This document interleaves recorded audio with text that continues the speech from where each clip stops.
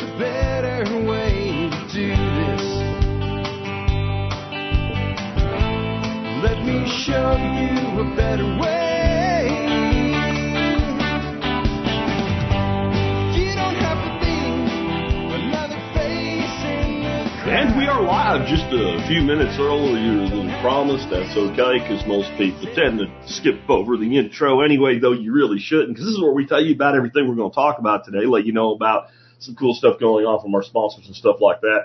So right out of the gate, though, I just want to say I am alone today. I'm blind in one eye. And so I have to run the show completely on my own like this. And if you have any questions or talking points for me, the best thing you can do to get the most likely scenario where I will handle it at the end of the show in a Q&A period, put the word question in all caps and then put your question in. Make your question one sentence. If I need clarification, I'll ask for it unless you're gone, and then you can't, and I'll just do my best with it for everybody else. Anyway, what we're going to talk about today, we're going to talk about Oliver Anthony again in a different way. When we were watching, my wife and I watched part of the debates, and we watched the beginning where they played a little bit of his song, and then they asked everybody on the stage to introduce themselves and say why they thought it was resonating with people. My wife and I just looked at each other and said, These dudes have no self-awareness. Well, apparently Oliver feels the same way. I got a little short 20-second video from him. I got somebody really mad that I played somebody playing a cover of his song. I think it's going to be okay. But, we'll talk about a little bit about how sometimes people become unhinged for no real reason and take things personally that just doesn't have anything to do with them. I think there's a lesson in that. And we'll even talk, I pretty much hate all politicians, but I hate some less than others. I hate DeSantis less than a lot of others because of nothing else but because of the way that he handled COVID with Florida. That's why I hate him less. It doesn't mean I don't hate him. But Ron has an incredible lack of self-awareness, too. It's pretty funny. Tom, I have not seen Tom saying Oliver did an interview and basically said the same. Yeah, the little clip I'm going to show you might even be from that interview. I don't know, but it's pretty funny. Then Utah has mandated GPS trackers on all electric vehicles. More are coming. Oregon has a voluntary program. Some other places are talking about doing it. But this is something I've been talking about for well over a decade. It's finally starting to fully roll out, and it's going to keep rolling out. And I'll tell you how I think they're going to eventually skin the cat in the end. And it really is about tracking you everywhere you go, every time you go anywhere. Don't ever let anybody convince you otherwise. There's plenty of ways that you could tax people for road use without tracking everything that they do. But that is the plan, and that's what Utah's plan is. They're requiring you to put a GPS toll device in your vehicle if you have an electric vehicle. Of course, I'm going to tell you that I think we're going to actually, sometime in the next decade, see the end of the gas tax, and this will be how they tax everything, including the gas vehicles that are still on the road. Also, walking to freedom is in full effect. A little article somebody sent me. Billy Joel's Long Island community is becoming a ghost town. Lots of very wealthy people have lived in this part of Long Island for a very long time, not just Billy Joel. And people are fed up and they're leaving. We're going to talk about the absolute stupidity of releasing Trump's mugshot and the highly predictable blowback. I've got some funny pictures for you if you're on the video and we do that. I'm not really going into politics here. I'm just commenting on the obvious, I think, and the way that the public gets manipulated. And sometimes even the people that are the master manipulators kind of screw the pooch for themselves. It was one of the dumbest things. I've got a little clip of Nikki Haley snapping out like a freaking deranged Karen on Vivek Ramaswamy. And I won't tell you what the snap out is unless you've seen it somewhere where I've shared it. But we're going to have a little discussion on what she's snapping out about, how ridiculous it is. But the more interesting thing to me is I put that this clip's like 15 seconds long. I put it on TikTok. And some of the comments I got about why she's right, and because I don't want to even tell you what it is if you don't know yet, are kind of funny. And it leads us to be able to take a critical look at the United States and the way we behave in the world in a different light. Because I think we need to start doing that, because our role of being, basically being the hegemony of the world is shifting rather quickly. And it might take another decade and a half even, but that is quick in the world of history. And we're going to deal with it all the way down. We're talking about inflation. and how, of course, of people supporting the current administration. And let me tell you, if this was a different administration, we'd be in the same situation. Biden's an idiot, but the situation that we are in economically is so beyond what a president does. So it would be the same thing. But we are not in a position now where it matters that inflation is currently holding, if you believe the official numbers, which, you shouldn't. But if you did, at 3%, because the damage is done. The word we're looking for, and the word that everybody ignores when we have this discussion, is cumulative, and how this impacts things like housing, because we're going to talk about that a little bit more, because I believe that one of the best things a person can do for themselves is own property. It is becoming more and more difficult, especially for starter families and starter new first-time homeowners to afford property. But we're going to finish up with a preview of the fall workshop. I've got the menu and the schedule with, one possible. We're not sure. Everybody's confirmed as speakers except one person. I'll tell you who that is when we get to it. But we're going to talk about something we're going to do at the fall workshop that directly addresses this housing concern. And so we have a great show lined up today. Before we get into all that, let's go ahead and hear from our sponsors of the day. Sponsor of the day number one today is the Self-Reliance Festival in Camden, Tennessee. That's put on by John Willis, who's here with us in the comments. I saw him a little bit earlier, and I am wearing one of John's newest T-shirts today. That's the shirt I'm wearing today. So anyway, he and Nicole Sauce put this on a couple times a year. There's usually about 500 people there. It's pretty freaking amazing. The festival itself is October 14 and 15. I will be there, and I'll be speaking, but I'll also be, if you've ever been to an event with me, I hang out. So I've got my workshop coming up in November. Again, I'll tell you more about it at the end of the show today. But if you can't get down here, it's less expensive to do the one in Camden. Many of y'all are local to the area, and maybe a half day's drive. It is a hell of a great time. They also have a ham radio workshop the day prior to it starting, and they have 2 days prior to it starting.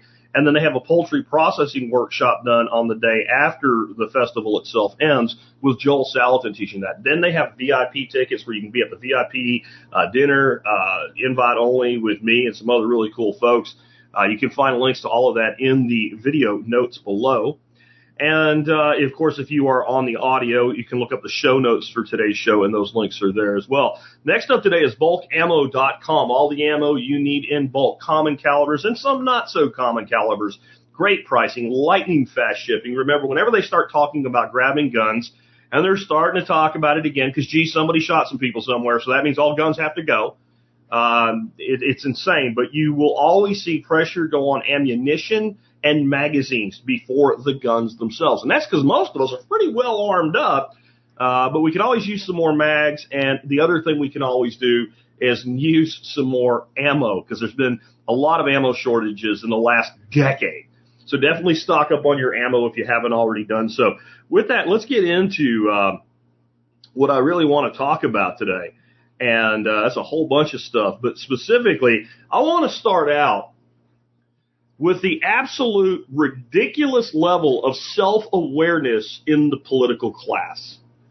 And again, my wife and I, when we were watching the beginning of the debates, this was we just looked at each other like, are these people this tone deaf to their own reality? So if you haven't heard this yet from Oliver Anthony, who is, of course, the gentleman who is the force behind Rich Men North of Richmond, just give this a listen. This is great. It was funny seeing my song in the presidential debate, because it's like I wrote that song about those people, So for them to have to sit there and listen to that, that cracks me up. But it was funny kind of seeing the response to it. Like, that song has nothing to do with Joe Biden, It's a lot bigger than Joe Biden. That song is written about the people on that stage, and a lot more too, not just them, but definitely them. All right, so let's move on. I want to talk about this little thing here. Fox News put this out on Instagram yesterday. Fox News had a ton of shit, little snapshots like this out of the debate. And this is Ron DeSantis, and keep in mind what you just heard Oliver say. Ron's response to when they said, well, what about this? Why do you think it's resonating with people? He said, Richmond North of Richmond have put us in this situation. Ron, dude, He's talking about you. He's talking about all of you. It was quite, I don't know how to put this. It wasn't so much surprising.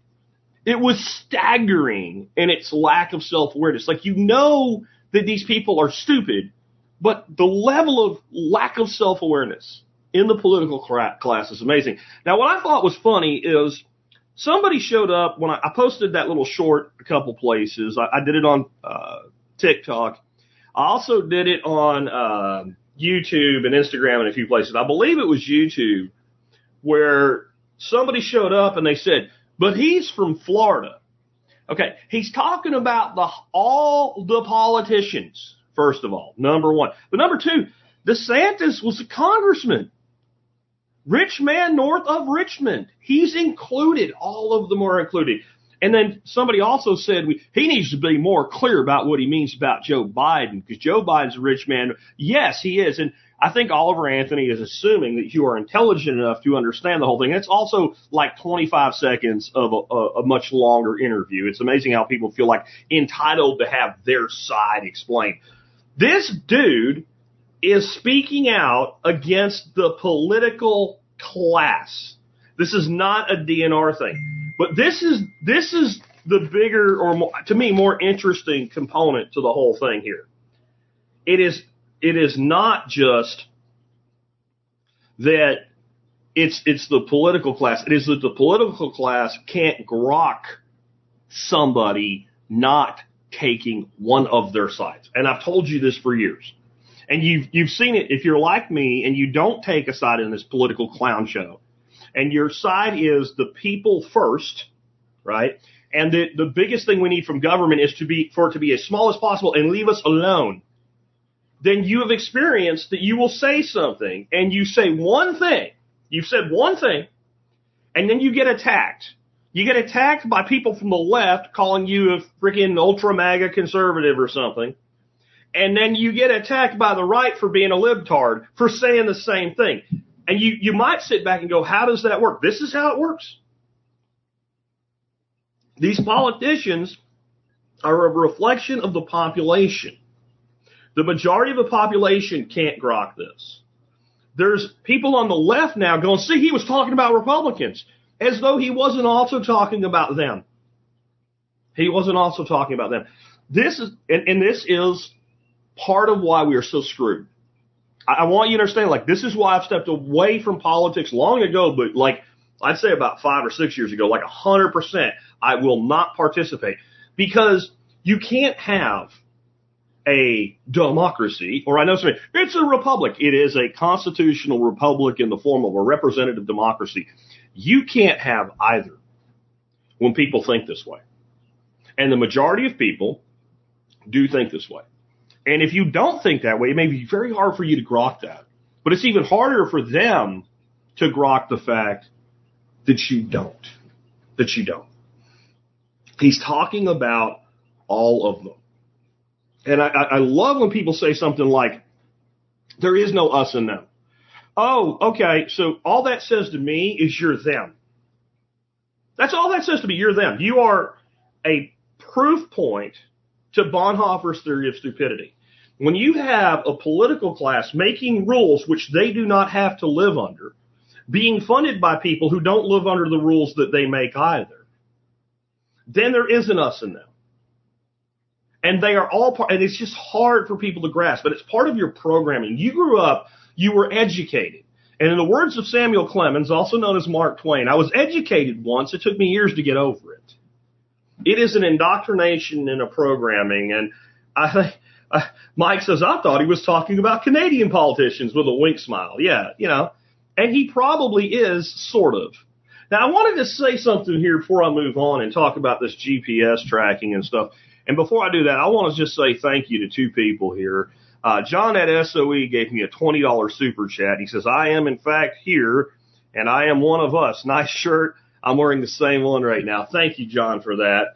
And then I can't even say this name right. Bogan D. Bokivia just gave me a $49.99 super chat with no comment. Thank you, sir. I appreciate both of y'all for that. Really big, nice bonus for the year. Anyway, one of the people that commented on that video, or my video from Thursday last week, where I talked about a bunch of stuff kind of like today's show, I played a cover of Richmond North of Richmond by an online influencer known as Internet Sophie.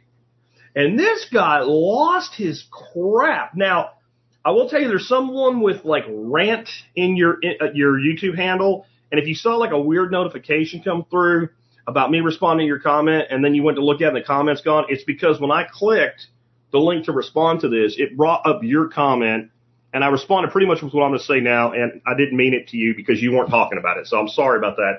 I think this dude deleted his comment after he realized how ridiculous it was, but this is what he said. I enjoy your podcast. This is the first time I ever watched it on YouTube, and I just have one negative comment, but I am dead serious. You did Oliver Anthony crappy by putting this knockoff copy of his tremendous, quote, cry out to the heavens, unquote, song on here. The boy grew up working in the dirt, knows exactly what he's singing about. These knockoff artists with $5,000 of electronics around her in the booth are simply trying to ride his wave of success. The boy is yelling through the mic, hoping somebody in Washington hears him. Let's stop right there. He's not hoping somebody in Washington hears him. He's hoping you hear it. The rich man, he doesn't care about them. Don't you understand that? But I'll keep going. Hold on. Hoping someone hears him from the damn sticks where he wrote this song. A foul move on her part and yours, although I'm sure yours was not ill-intentioned. Yeah, neither was hers. Doing cover music is a statement by a musician that they love the original version of the song. Now, there is obviously some of that gets done in Hollywood or Nashville or whatever, and it's fake. But when independent artists do covers, they do covers because they love the person's music that they're doing. And the better the original is, the more balls it takes, okay, to do a cover. Like I had a friend of a friend of a friend that had been here at a few workshops, a musician, really, really talented, and he didn't want to do covers. And I said, with your voice, actually what you could do is a cover EP of Van Morrison songs, all like dedicated to Van Morrison, kind of like a bunch of country artists did with the Eagles years ago. And I said, but before you tell me no, and I'm not saying you should do it, I'm just saying before you stick with this idea that like covers are not, real music or whatever, how much stones would it take to do an acoustic cover album of Van Morrison's best music? He's like, I didn't really think about it that way. And this dude would have been good at it. But the other side of it would have been, now this is a new song, but most of Van's music has really been around a long time. If somebody were to do that, it would be a way that a whole group, a whole generation might rediscover a great artist. I don't have any problem with covers. Now here's the other thing about this. I don't think that Oliver Anthony's upset about this, because he ain't said that he's upset about it. There's quite a few covers already about it. He ain't upset about it. He ain't said nothing about it. What he's upset about is the political class trying to use his shit and claim that he's on their side. Because he's not on, again, it's us and them, and they are them. They are the Richmond North of Richmond. And your congressman from Washington State that's in the state legislature, same.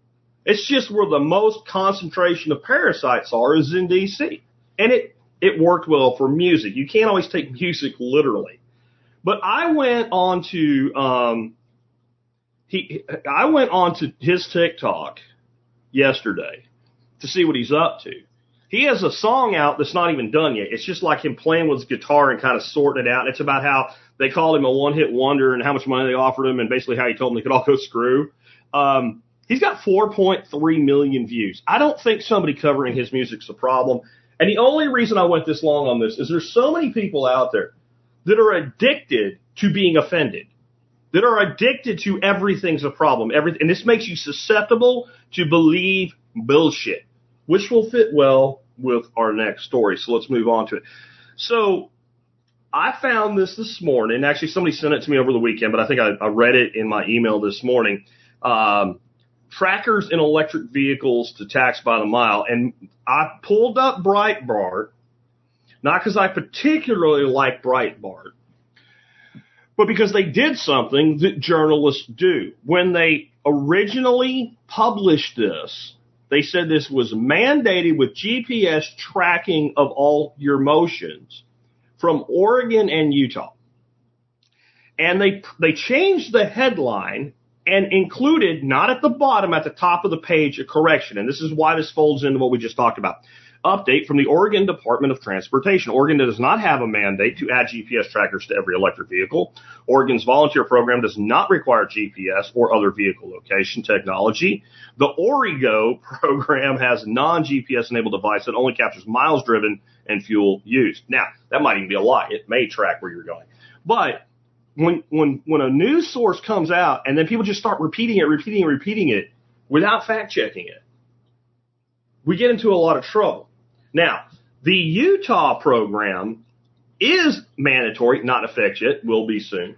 And basically what Utah is saying is that these vehicles use the same roads, but they're not contributing to the maintenance through a tax on motor vehicle fuels because they don't use any fuel.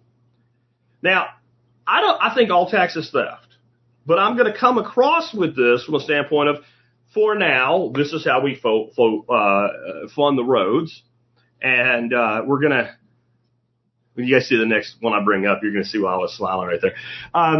And they're, I hate saying that anybody that's a politician is right, but they're right. Like if you're driving a Tesla, you're using the road, you're creating wear and tear on the road just like everybody else does. I know it's not that much, but it's the cumulative effect.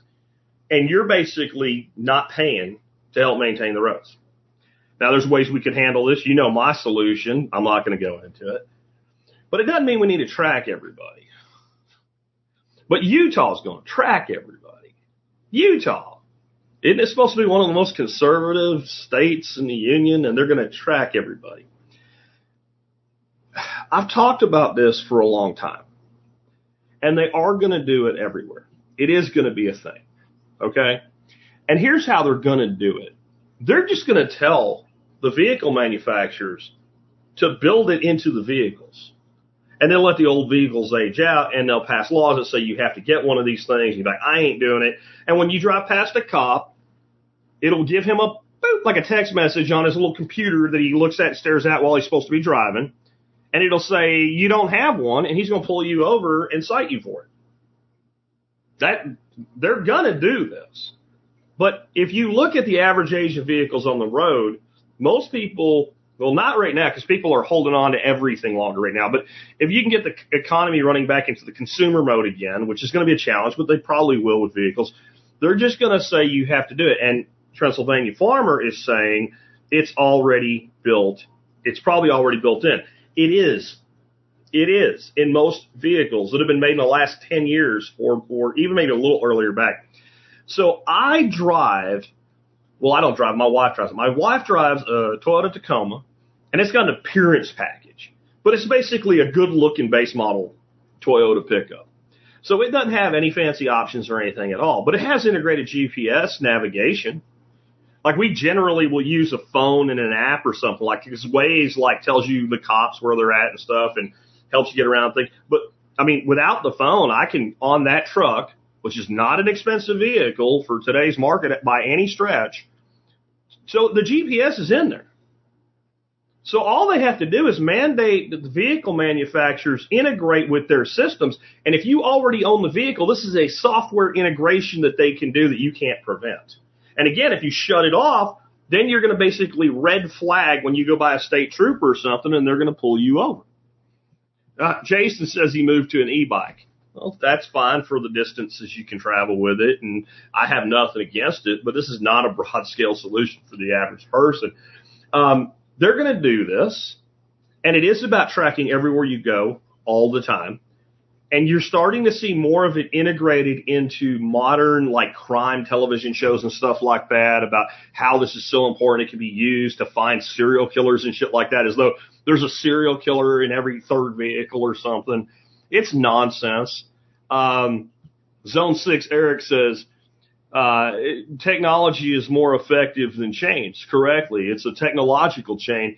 And K-Bonk says insurance companies are in on it too. I don't want to repair.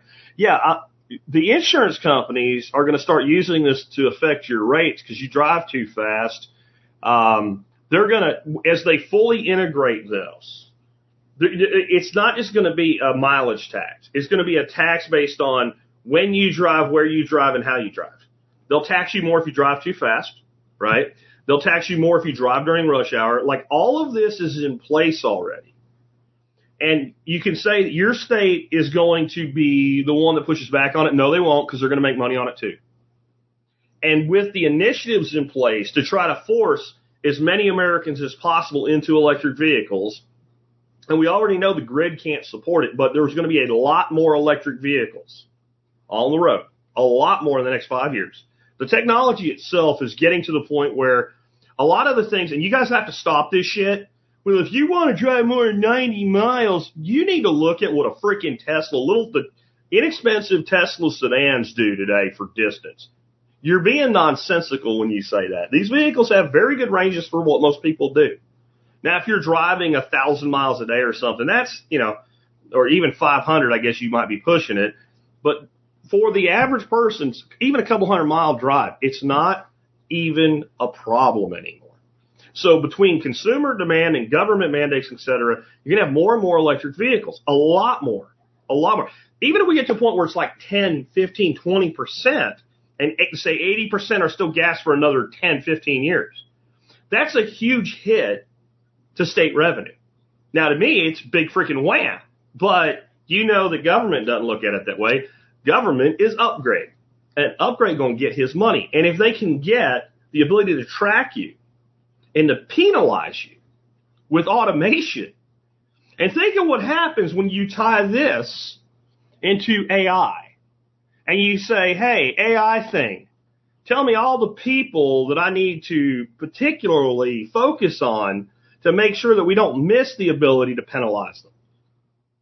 It's kind of scary, isn't it? And if you're an insurance company, right, the insurance companies are going to want to know your VIN. Your VIN is going to be tied to your tracking. Your tracking is going to be your insurance companies to say, we need it. And there'll be a few advocates in the government that aren't retarded, or at least fully retarded, and they'll say something like, well, why do you need it? And they'll say, because we have, on an ongoing basis, a huge expense due to conflict between the stories of the two parties or multiple parties involved in an accident. If one says the other party was speeding and the one that was accused of speeding says they weren't, well, we would know exactly what the speed of both vehicles was if we had access to it. And, if the other insurance company has their drivers, and they're different companies, they will make a very, in the mind of a politician or the average idiot, a very good case for why. Well, now your insurance company is going to start rating you up because you drive too fast, you drive more than you said you did, et cetera. And this type of surveillance is going to go on all things, health insurance, everything else. We don't have time for that today. All right, so now this is one of the funniest things I've seen come out of this so far. And I just hate to say it. If you are not in the video of this, you're going to miss out on this one. This is the funniest thing I've seen come out of a presidential election in my lifetime. For those that aren't seeing this, it is a picture of Donald Trump from his now infamous mugshot, colorized fully, so you got the blue suit and the red tie, with cornrows in his hair, like good old-fashioned gangster cornrows. And the caption is, "Reelect Corn Pop." Pretty much everywhere I posted it, some of the comments were things like, he's a bad dude or whatever. This is how the Orange Man's base is going to respond to this, okay? You have, in the words of Obi-Wan Kenobi, struck him down and made him more powerful than you can imagine. If there was any doubt in any way, shape, or form that Donald Trump was not going to be the nominee for the Republican Party, it is now gone and over. And this thing going on in Georgia, those that are new to me might think, he's right-wing. Look at the flag behind him. That means you don't understand the flag. But I have not been a fan of this guy from the very beginning. I think I remember saying, leading up to the 2016 election, if you put me in a voting booth with a gun to my head and said, pick between Hillary Clinton or Donald Trump, I might just have to let you shoot me. Right? So this is not me propping the orange man up. This is me telling you how stupid the left is and how one-sided this justice system has become. This is disgusting, right? Because supposedly what they're prosecuting him for in Georgia is objecting to the results of the election.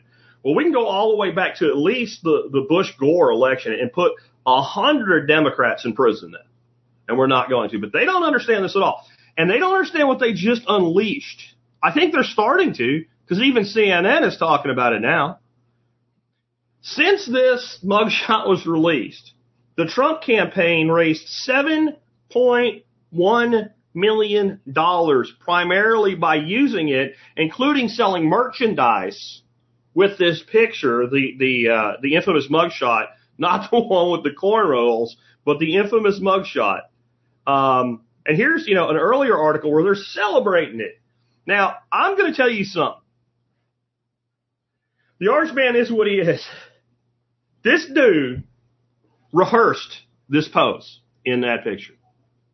They knew it when they were like, okay, we're going to get the most. If they're going to take my mugshot, we're going to get the most out of it. And the look here is beautiful. And Builder of Castles says the only reason to vote for Trump is because he makes the MSM so upset. And when they're upset, they make mistakes.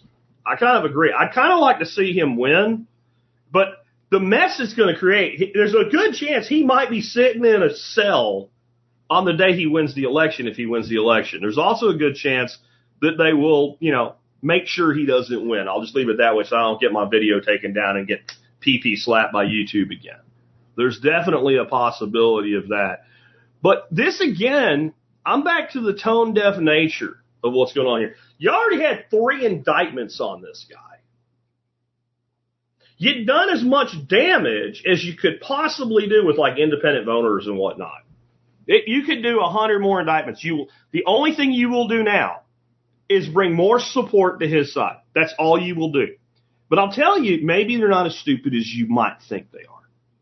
The charge in Georgia is a state charge. Now, the big discussion is if the orange man gets elected and he's convicted in any of these cases, can he pardon himself? Well, the other 3 charges, the other 3 indictments, I should say, there's multiple charges on each indictment, are all federal. The President of the United States can pardon anybody from any federal charge that he wants to, and that includes himself. It may have never been tested, but it doesn't say he can't pardon himself. It doesn't say that. If it doesn't say a thing, it doesn't say a thing. All right? So it doesn't say that. So, somebody's losing their mind here. I'll fix it for you, dude. Here. Goodbye. That ended that. Anyway, somebody was very upset that we were even having this discussion. Okay. You don't have to be part of it. Anyway, the Georgia charge is a state level charge. Do you know what the president can do as to pardoning somebody at the state level? Absolutely nothing. I think a lot of people don't know that. I think a lot of people think if the president does a pardon or grants clemency, that no matter what you've done, that gets you out of jail. Well, it does if it's a federal crime. If they were able to obtain a conviction in the state of Georgia, the orange man can't pardon himself. And if somebody else won from the Republican side, and like Vivek says if he wins, which ain't going to happen, I'll say a little bit about that in a second, that he would pardon Trump.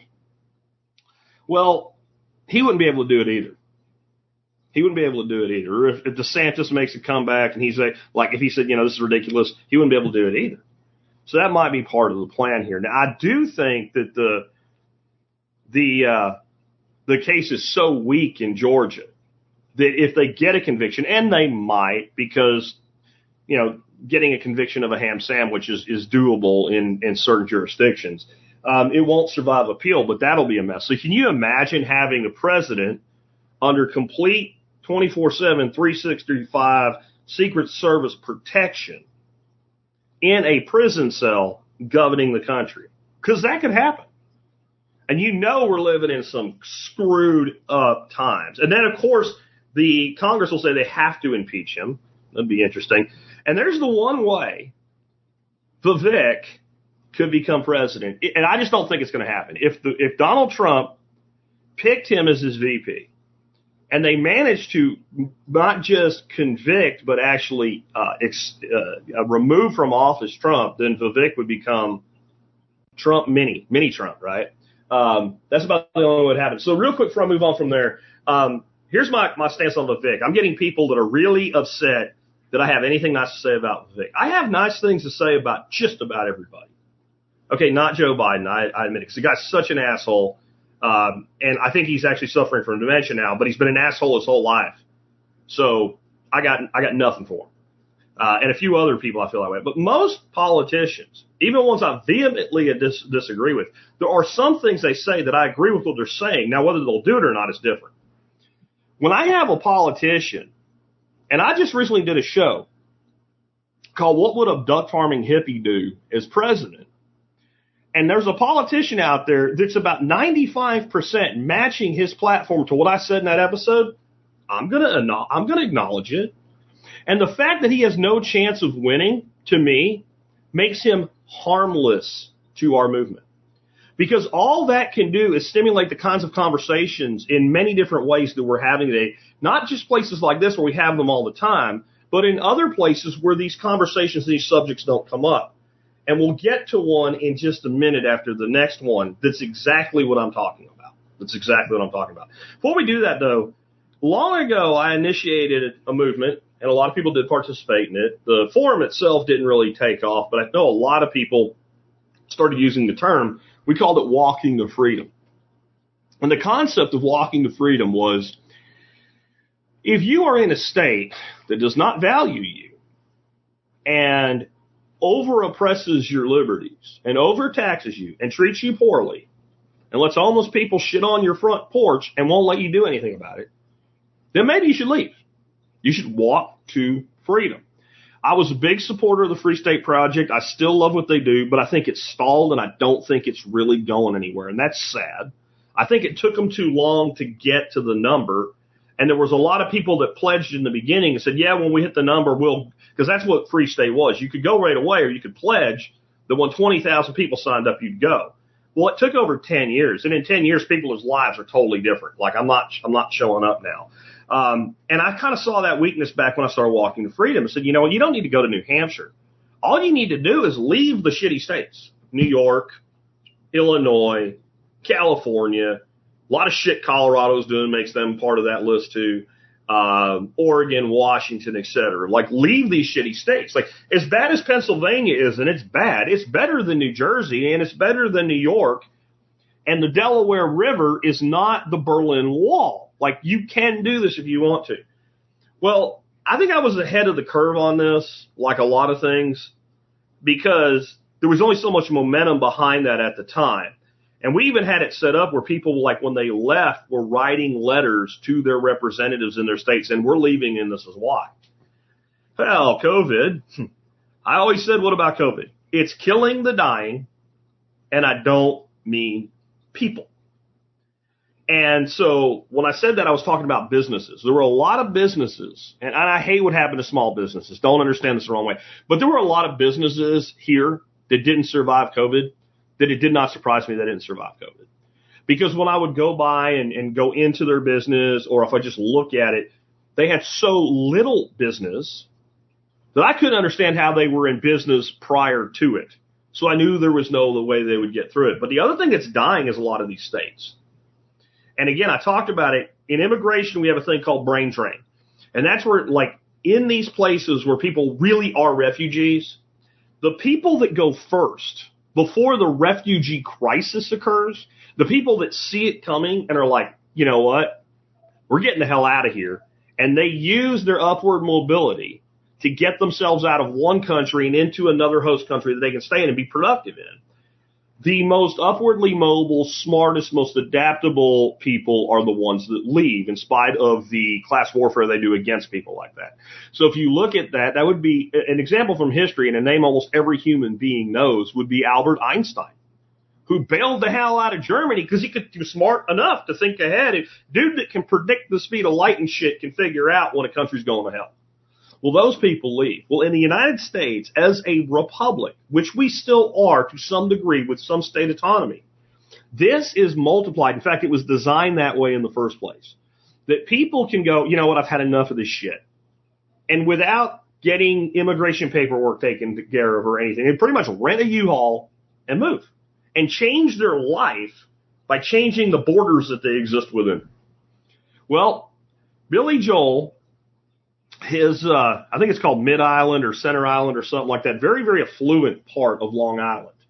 And what affluent in New York means, very high property taxes. And if you have very high property taxes and very expensive property and you live in New York, you also have very high income. And then you have not just that property taxed ridiculously, but the income taxed ridiculously. Well, the place that Billy Joe called home is becoming a ghost town.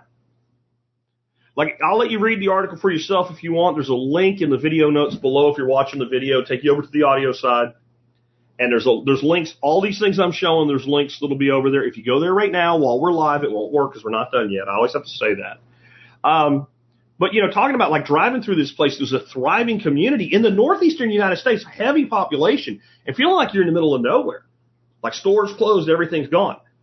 This is going to keep happening. This is going to keep happening. And people always start their shit. Well, they're going to come down there and mess your state up. You know what's messing my state up? Dallas, Austin, Houston, and San Antonio are messing up my state. Cities are liberal factories, and the education system is such schools have become industrialized liberal factories. All right? That's what's going on here. And most of the people that do come here from other places. Now, some people get transferred and shit. But most of the people that really get fed up with their state and leave, they actually add to the state that they go to, just like those refugees. Now, let's move on from there. I want to talk about this. This is an exchange between Ramaswamy and Nikki Haley. And I'll probably play this twice because if you're on the audio, it may be a little hard to understand because they're shouting at each other. All of the donor class in the audience are trying to talk over Ramaswamy. They don't want him heard. But for those that are watching the video right now, watch the way she's acting. She's gone to unhinged Karen mode because he there said something that indicated that maybe we should not constantly be propping up Israel, or more accurately, that we don't need Israel. Israel needs the United States. And listen to what Nikki Haley has to say in response to this. I want to learn from those and apply those to protect our homeland, Nikki. Israel needs America. America needs Israel. Okay. I want to learn from those and apply those to protect our homeland, Nikki. Israel needs America. America needs Israel. Okay. If you'd seen like the whole thing, she goes completely unhinged and loses her shit. But I thought this one would, this clip is the most important one to discuss about that exchange. So for those that maybe didn't hear exactly what she was saying, she said, and I am quoting, Israel doesn't need America. America needs Israel. Now, one thing you need to know before I continue with this discussion, Nikki Haley is a warmonger. Nikki Haley was a member of the board of directors for Boeing, major defense contractor, okay? This woman is a warmonger. Just because you're a woman doesn't mean you're not a warmonger. Just ask Hillary, right? I said Hillary, in case you didn't hear me correctly there. Why does the United States need Israel? I put that on TikTok. I had quite a few people telling me how stupid I was, and I didn't even talk. I just played that. What I played for you is what I put there, but I put in the thing that, you know, no, we don't. Well, here was some of the reasons that we need Israel. We need Israel because we need a base, military base in the Middle East. So I listed like 5 Middle Eastern countries that we have multiple bases in, and they said, well, you know, it's Israel being on the Mediterranean that matters. And I'm like, oh, like these countries? So I listed like 5 other countries right there in the Middle East and in like, you know, Greece and what have you, that we have multiple military bases in. Then I got, well, we can't put all our eggs in one basket. This is how the feeble mind of these people works, right? And I'm like, okay, let's just talk about all our eggs in one basket then. And this is where I want you to start thinking about how you would feel about the United States if you lived anywhere but in the United States. The United States of America has military bases in 25% of the countries in the world. 25% of the countries in the world have at least one military base in them. Now, as far as needing military bases in Israel, do you know how many military bases there are in Israel? One. Let me say it again. One. Do you know when it was set up? 2017. And it's not very big. So if we need Israel for military bases, how did we survive as a nation all the way up to 2017? Now, here's the thing. I am not like, let's get rid of Israel. But I'm also a realist. Well, let's have this discussion. Let's imagine that tomorrow morning, it wasn't invaded or anything. Israel just disappeared. It just disintegrated. It was never there. There's a hole. It's now part of the ocean. It's not even there for anybody to fight over anymore. Would it be good, bad? I think it would be bad overall. Right? But I don't think it would really affect the United States very much at all. The whole point of our being involved there is our ability to continuously generate more conflict. If you lived, let's say, in a peaceful country, not directly involved in any of this shit, but enough that you could be objective. Let's say you lived in Peru, right? You were born in Peru, you grew up in Peru. Try to take yourself out of the programming that's been put into your brain since you were itty bitty and barely done pooping your pants and they sent you off to kindergarten, right? All the way up till now, right? America, right? Take yourself out of that.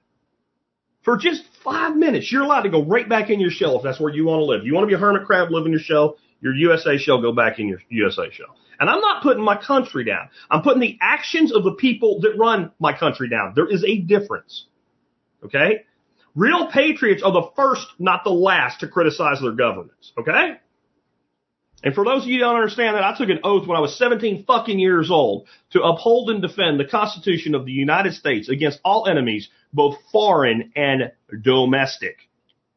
Okay? And when we have people with power abusing their power that they were elected into office for, that is a domestic enemy of the people. So you can just go screw it. So now back to my mental experiment.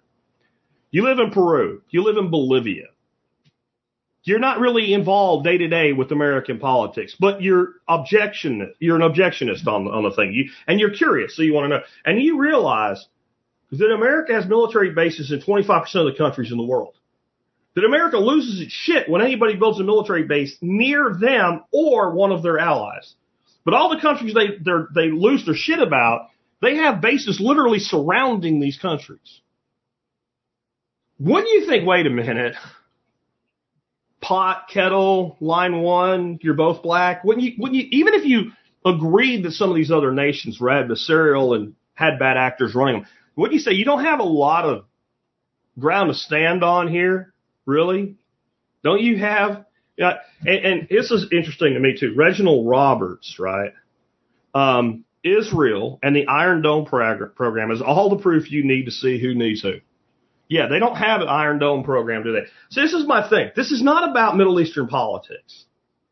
This is about the ridiculous level that a politician will go to when their bread and butter from their super PACs are attacked. All right? And this is what happened here.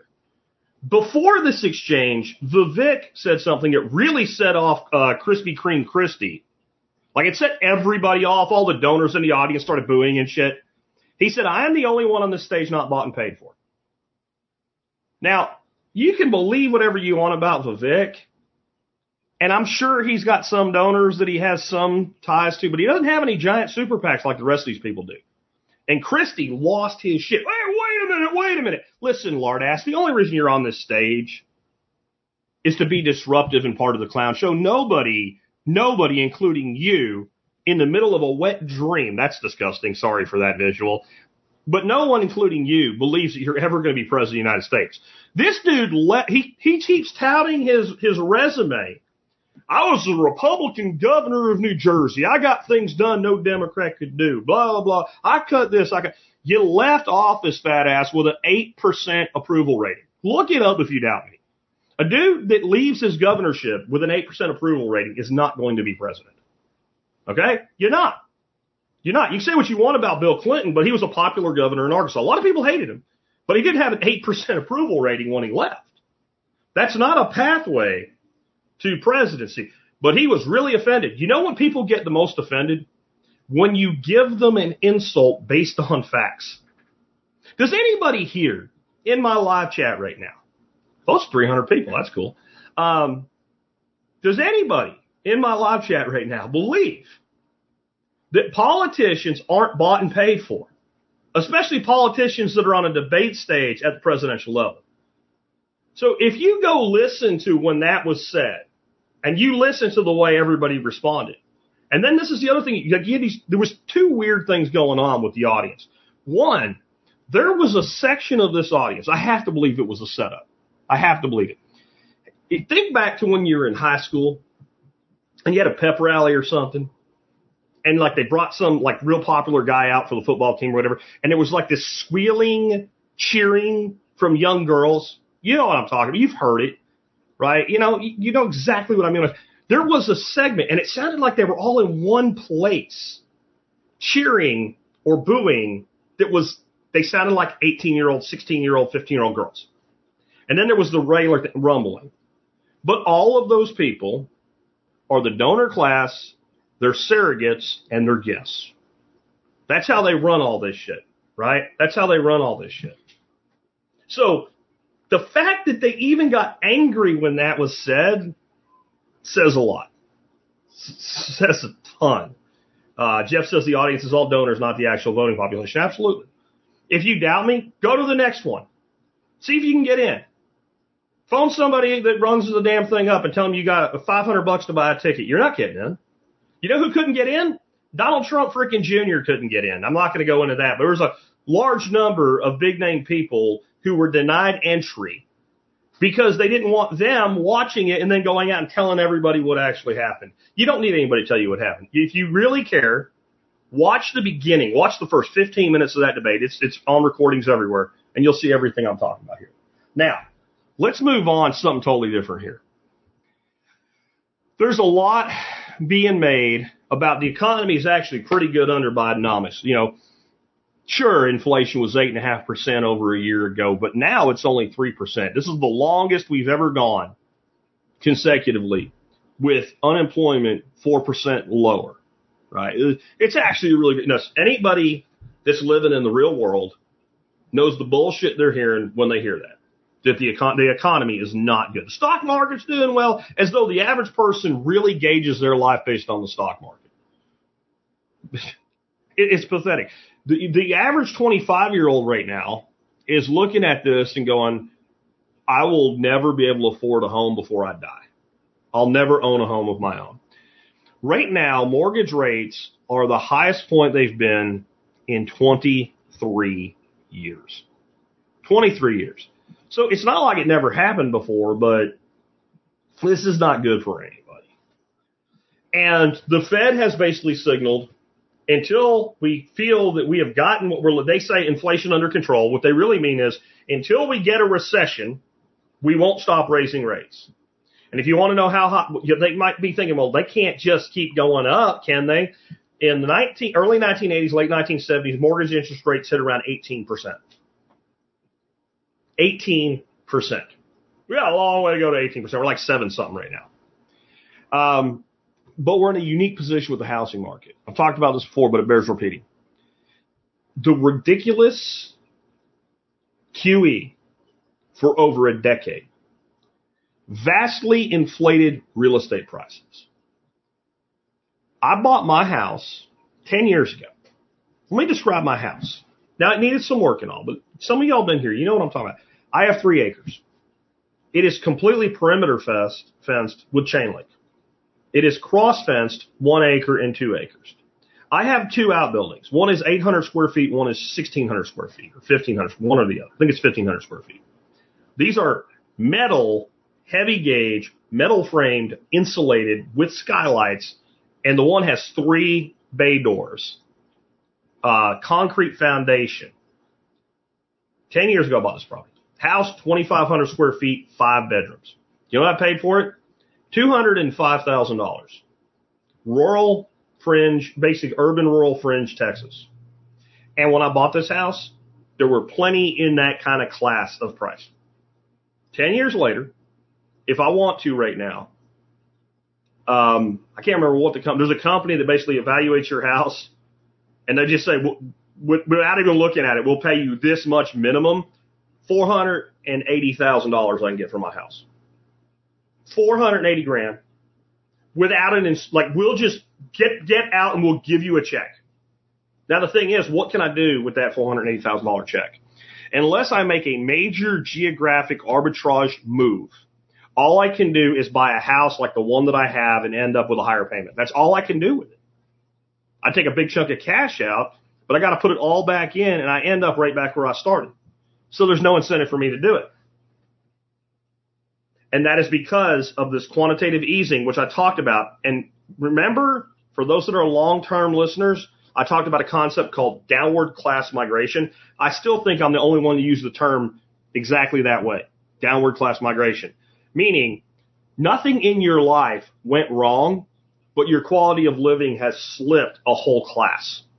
So you went from upper middle class to middle class, or you went from middle class to lower middle class, or lower middle class to the top of the poverty level. I've watched this happen to my son and my daughter-in-law.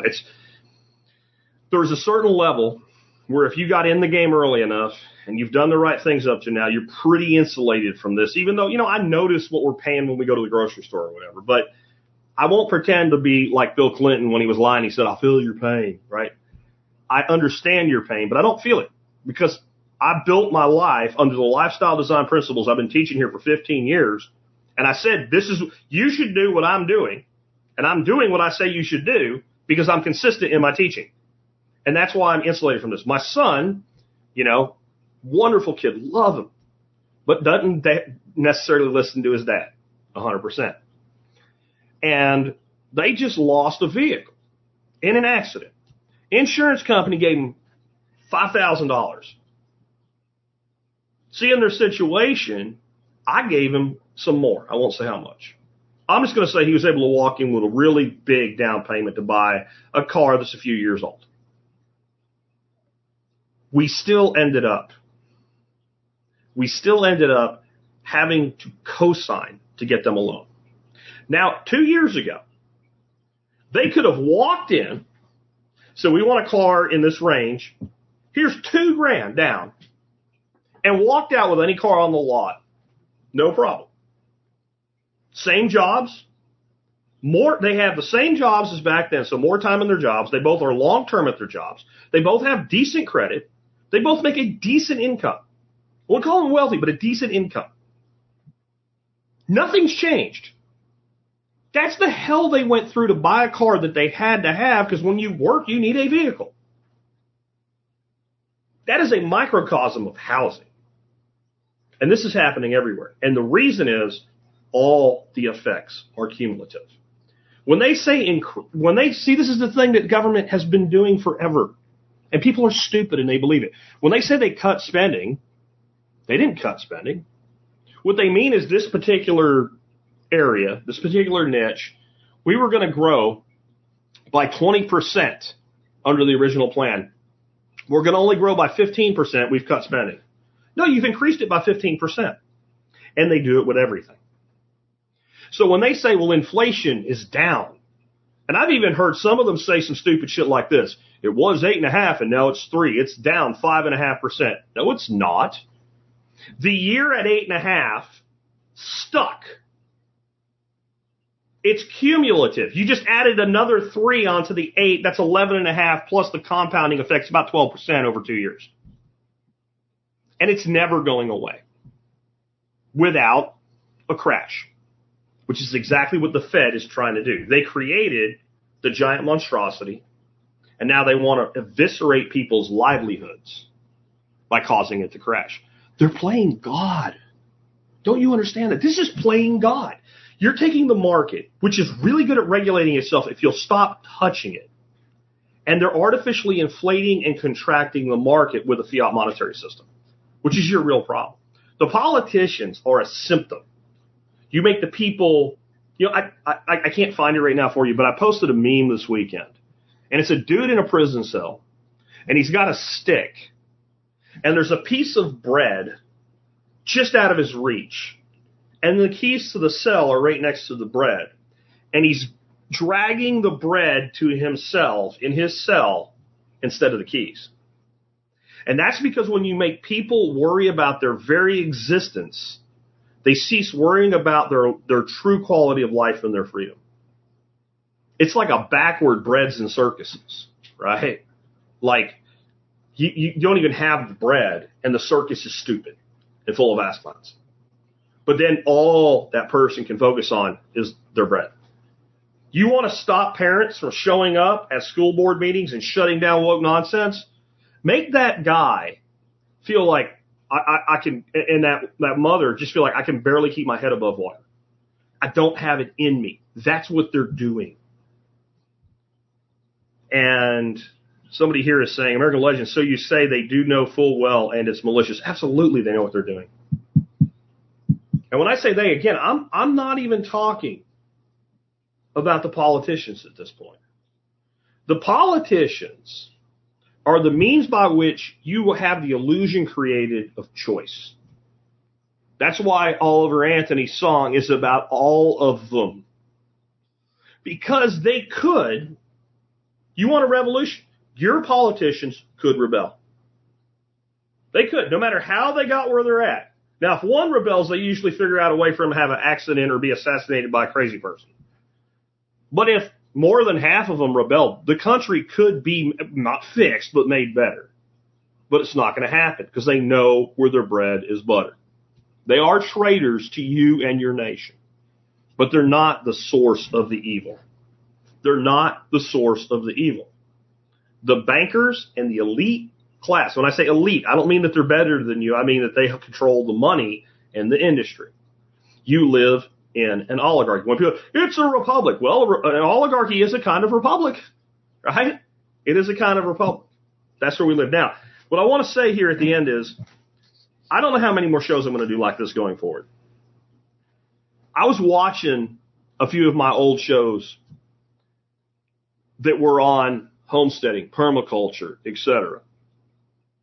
And I think I really want to go back to doing the majority of them that way. I've been doing these because so much is going crazy and I get so much request for this content. But I've given it to you for a couple months now, at least once a week, if not twice. So I think Thursday this week, I'm going to do a show talking about ways to make your money go further, including things like cutting your own meat and stuff like that. I've got some great interviews this week coming up. Tomorrow we're going to have Evan Dixon on to talk about using radio communications without going all the way to being a ham. And I think that is going to be a critical link maybe going forward because we need ways to communicate with each other. Then I'm going to have Miles LaGrose on Wednesday. And we are sort of going to be in this area because Miles LaGrose was a journalist for the Army embedded in combat zones for years and told repeatedly, well, you can't tell people what is actually happening. You have to take what actually happened and put it through our filter and tell them what we want you to say. Well, he's not there anymore, so now he has freedom, and he made a book deal with Simon & Schuster, and he's going to tell you about his book and about his documentary and about what actually happens in these theaters of operation that you never get the truth about.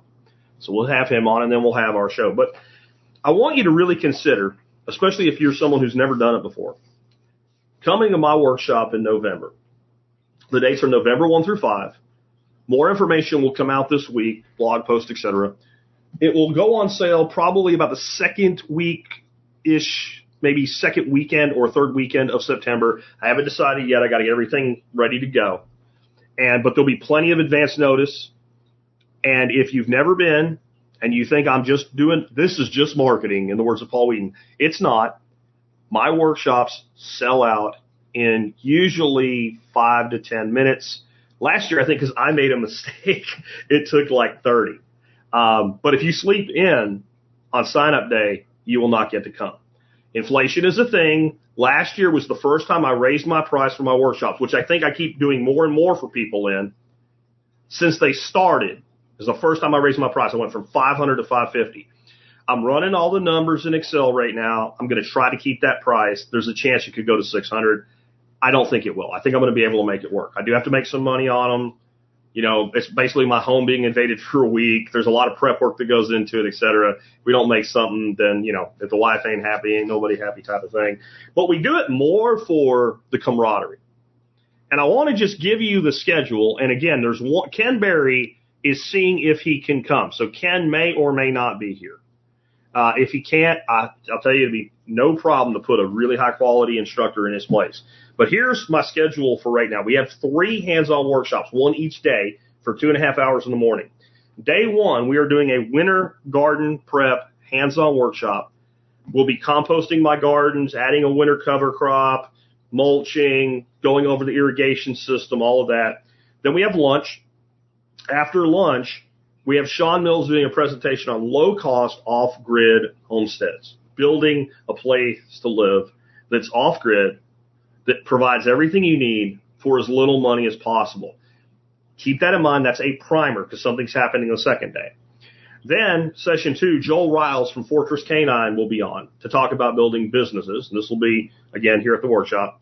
In fact, starting with less than nothing, Joel was recently on and told his story. You know, it's one thing to say, I don't have anything. How about being negative and still building a great business in a year or two? That's what Joel did. He's going to talk about how to do that. And then John Pugliano will be on to talk about the economy and money and investing. So that's day 1. I'll talk about the meals here in a second.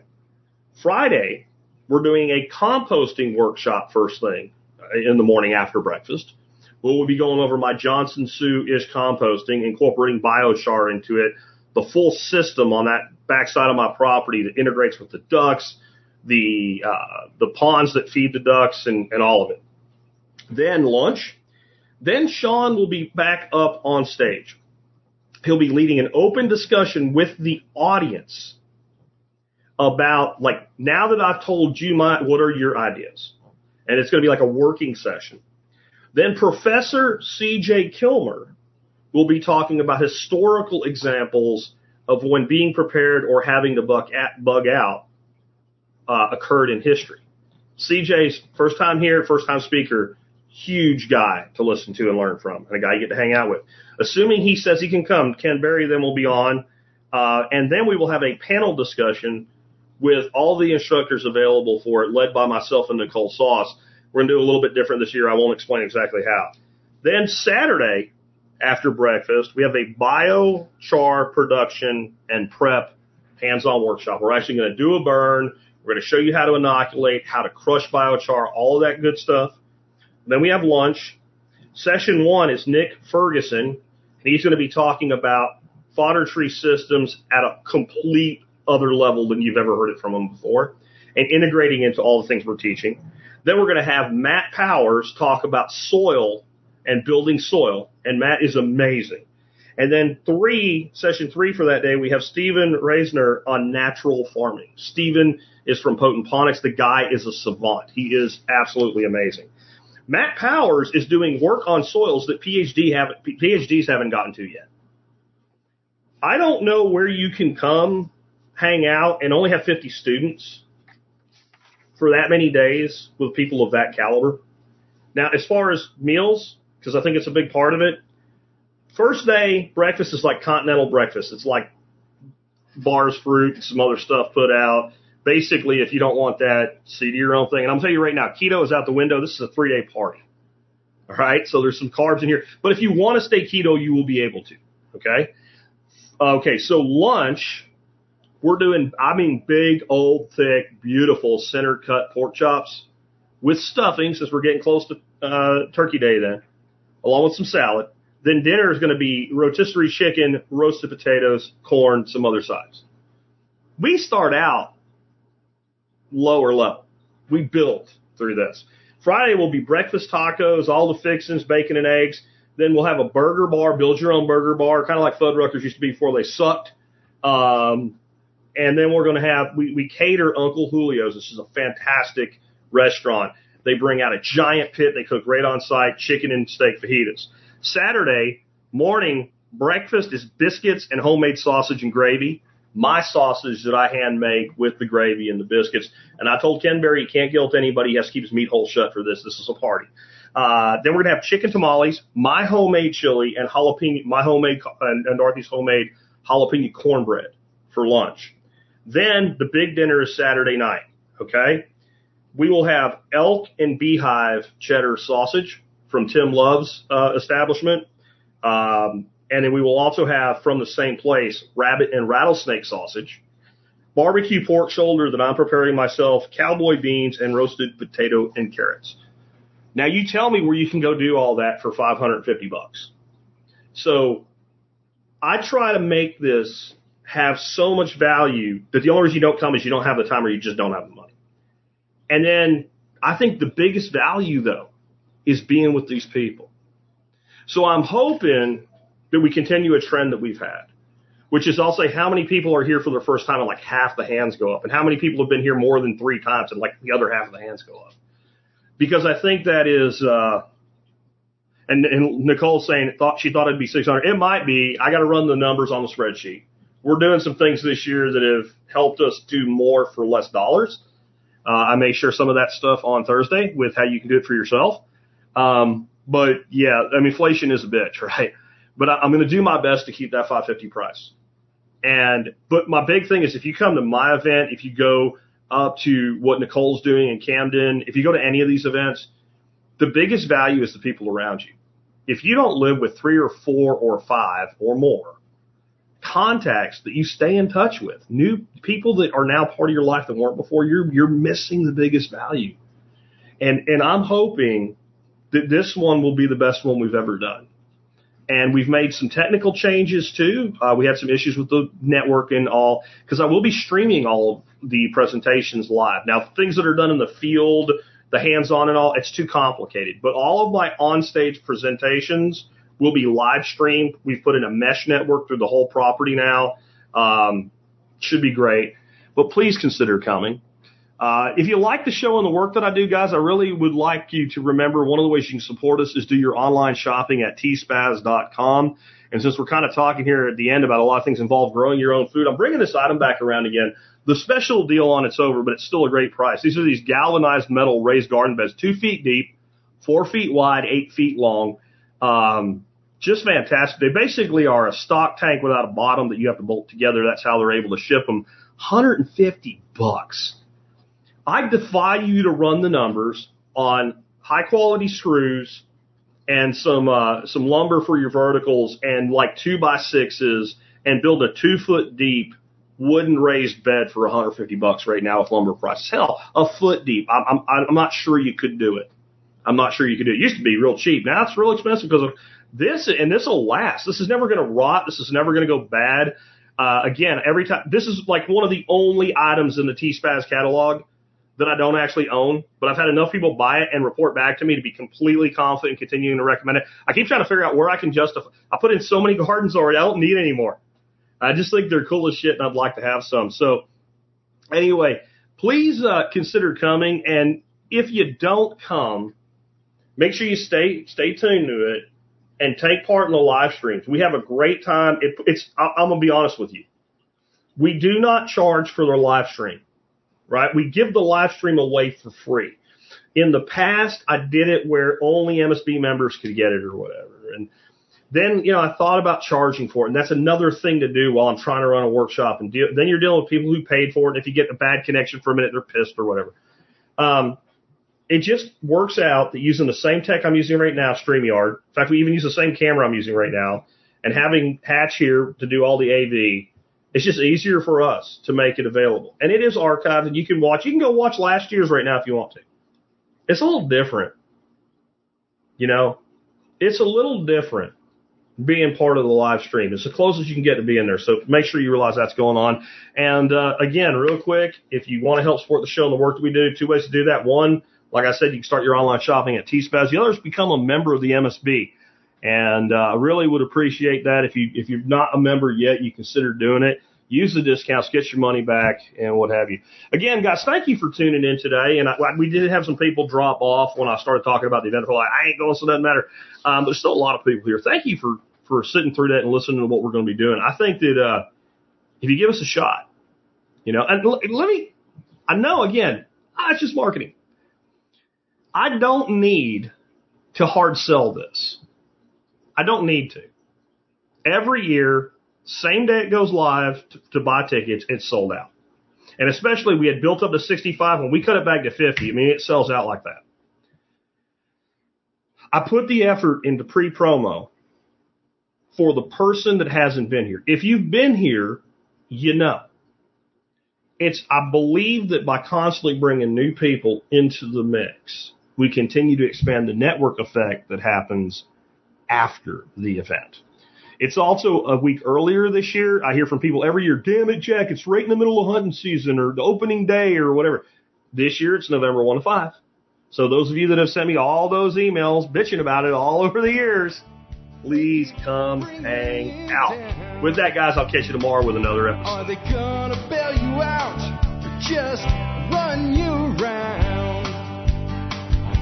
They said you should have a house the American way.